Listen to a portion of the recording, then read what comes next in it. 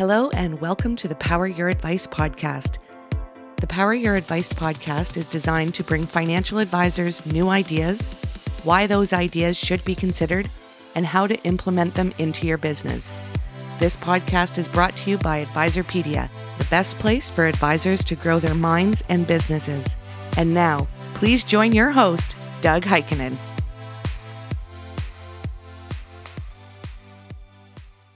Hello and welcome to the podcast. Our guest today is Joseph Michelli, and I couldn't be more excited.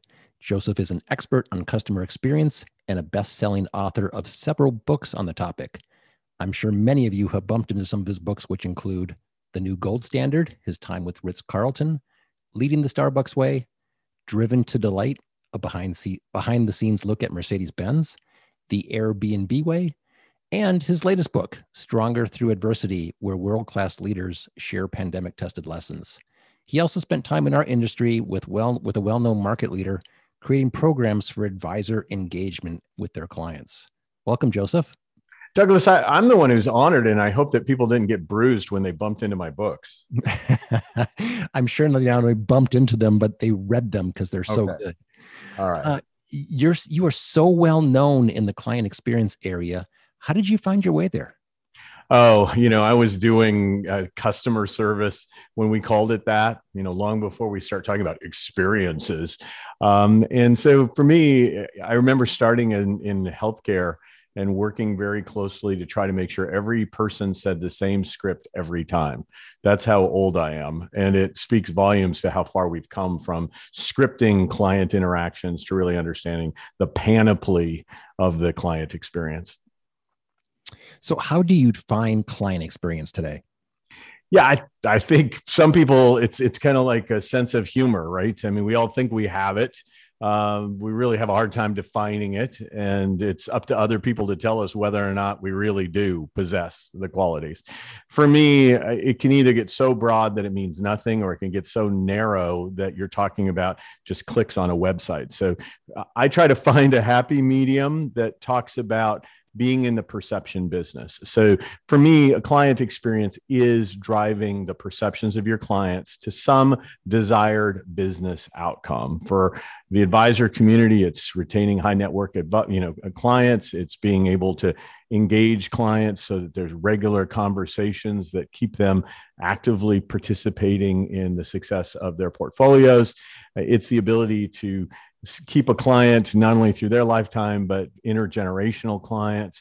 So there's a lot to what the outcomes are, but the goal should be to manage the perceptions and keep those perceptions on brand and loyalty building. So why should advisors make this important in their practices with so much to do? Because in all due respect, there is so much competition out there to convince me that I can have outcomes generated just from technology. No need for humans at all involved to drive outcomes. If I am going to opt in for humans, I need to know that humans are going to derive some unique value proposition that a technology platform can't do. And what is that value proposition? And that is what the client experience is. It's the definition of the human side of the value equation. And it's going to be reflected in your processes and your technologies, don't get me wrong. But ultimately, when push comes to shove, what are people going to say about you when you're not around? Because that is the definition of brand, and branded customer experiences or client experiences deliver on your brand promise. Are there practices, rituals, advisors should implement to enhance their client's experience? I think you should have a very tactical plan and look at your portfolio, identify your clients that you just couldn't imagine them sending you notification that they're terminating or transferring their assets. And then the middle book of business, the ones that it would hurt, but would not be, it wouldn't be a blow below the waterline, as Jim Collins likes to call it. You could still withstand those kind of losses and keep moving through the water. And then the other folks who you're grooming to either become middle book of business or ultimately someday longer, higher book of business clients, you have to have a tactical plan. And I think that plan varies based on those segments. So I'm looking for personalized experiences. I want to know an incredible amount about those clients that I really, really rely on for the long term. I want to know them personally and deliver a personalized experience. In the middle book, I'm trying to come up with generalized, high elevated experience, but all my tax accountant clients are going to get a tax a client kit, right? It's going to be something customized to them, but not to the individual level. And then in the lower third of the book of business, I'm going to make sure I've created an elevated experience where I'm communicating whatever my value proposition. Maybe it's financial education or financial wellness, financial literacy, whatever that might be. I'm going to be communicating and providing tools to drive that, but it's not going to be at the generalized or the personalized level. I think you've probably made everybody aware of that everybody wants the Ritz-Carlton experience, and advisors just can't engage with their clients in process. They must create experiences, which you began to talk about. So why are the experiences so important that they create? Well, the Ritz-Carlton experience is fabulous, and their motto is that we have the margin, right? Like we can move heaven and earth because we can charge for heaven and earth costs, heaven and earth moving costs. I think for clients, we don't have the bandwidth to provide that to every single client every time at that scale. So we need to triage. And why it's so important is that human beings make decisions about almost everything they do based on emotion. We may claim that it's all cognitive, linear, very practical frontal brain stuff, but in the end, our push come to shove decisions about buying, staying with, referring, all come from an emotional center. And if we are not enveloping our clients in a consistent emotional truth that is our brand, then they will look for somebody who delivers comparable results and who delivers that emotionally consistent experience. Advisors have so much to do that if they can't measure something or see results, it just doesn't get done. How can they measure their client's experience? Is it even possible? Well, I think it's possible. There are many ways to measure. Some is by measuring the KPIs on the back end. What percentage of your clients are coming from referrals? If you truly, now it's a slow burn, right? It's not like tomorrow you're going to flip a switch and all of a sudden you're going to get a bunch more, but set goals on what your referral percentages. Figure out how to measure your clients so you know if they're likely to be referral sources. So, the Net Promoter Score is an example of that. So is client effort scales. So how much effort does it take for me to get my needs met by working with this advisor? The less effort, the more likelihood I'm going to be sticky. And the Net Promoter Score, though slightly confused, right? I mean, some people think it really means people are going to rush out in the street and start promoting you as their advisor if they give you a 9 or a 10. It truly is not that. It means they're likely to be loyal. And it means they can be activated to become a referral source, but it does require some activation strategy. And that's where I put my target energy, right? I'm going to target the people that I need to keep. I'm going to provide that personalized experience and more of a customized at the mid book, and then a generic, but upscale experience in the bottom third of the book. And then I'm going to measure using things like customer effort scale and using things like the Net Promoter Score. And as I see 9s and 10s, the true promoters, I'm going to reach out to them even more. I'm going to give them some reason to want to share about me in the public square, make sure that they feel very safe, that if they do give my name out, it's not going to create a diminution of service to them.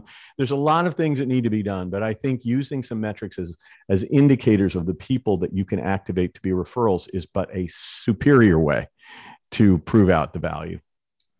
There's so much talk about the client journey, and in the past 18 months, the client journey has certainly changed quite a bit. Are there specific mileposts on this journey that an advisor can strive for to continue to engage the client towards either closing them or keeping them as clients?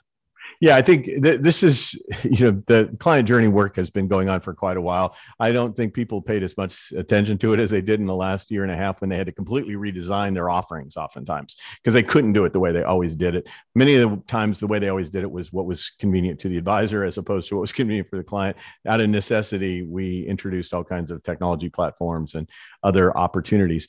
The real short answer to your question is there are certain moments in a client journey that matter more than others.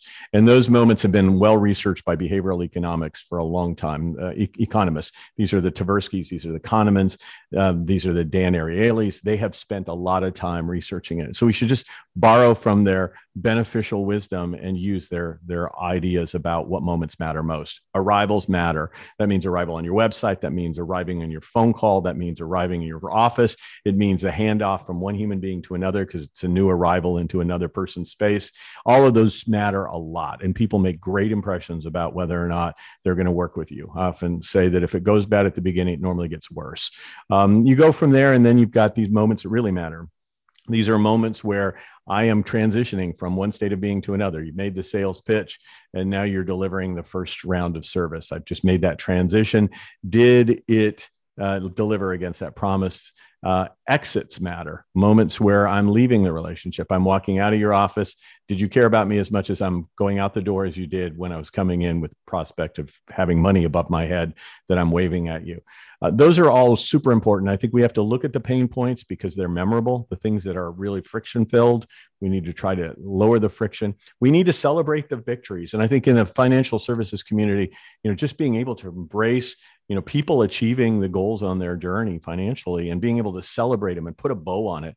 When I bought a new car, they literally put a bow on the car. Like the car wasn't enough. The experience of delivery was heightened. And I think we have to look at that as well. Along this journey, there's rituals that are created, and you've written a lot about rituals. Can you give us examples of some rituals that have worked in maybe in this industry or some others that would apply to this industry? Well, I think that you already referenced Ritz-Carlton, so I'll bring that one in there. Probably the most ritualized of anything. I think Ritz-Carlton culture is short for Ritz-Carlton cult, or an expansion of the concept of a Ritz-Carlton cult. The cult is kept alive by communication rituals and daily lineup. And daily lineup is a 10-minute discussion of our service values and what we want guests to feel every single time.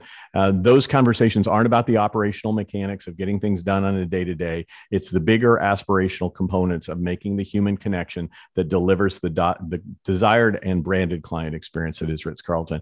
I've seen advisor communities do the same thing. They have office huddles in the morning. They tell wow stories, how they have delivered experiences that are in keeping with the brand. They talk about opportunities to move the needle even further. They share their values about creating raving fans for life or whatever their value structure is. And they just remind people every day, this is the business we're in. The financial scorecard notwithstanding, we are here to elevate lives. We are here to engage human beings and serve them and earn and support their trust so they can live the best life. In your latest book, Stronger Through Adversity, you gleaned insights from over 140 top global business leaders on leading through and beyond COVID. What surprised you as you talked to all these people? First, that they had time to talk to me, right? I mean, there's a certain image I have of people just slumped over their desk, fretting, overeating, just trying to figure out how to manage all this. But in point of fact, people open themselves up, I think, to have conversations. And so the book is 140 plus conversations with global leaders from companies like Marriott and Microsoft and Google and a variety of financial service providers, investment companies as well. The thing about it for me was they were so open. They almost needed to share. I think leaders need to share. We need to process what we've just been through and what we're going through. We need to look for some insights so we can develop agility and learn from our really, I think, a lot of trial and error efforts to respond to something that none of us ever had to respond to before and hope to never have to respond to again once we get through this, whatever getting through this means. You, like I mentioned, you've written so many books and they're all your children. Is there a favorite that you have that you've written?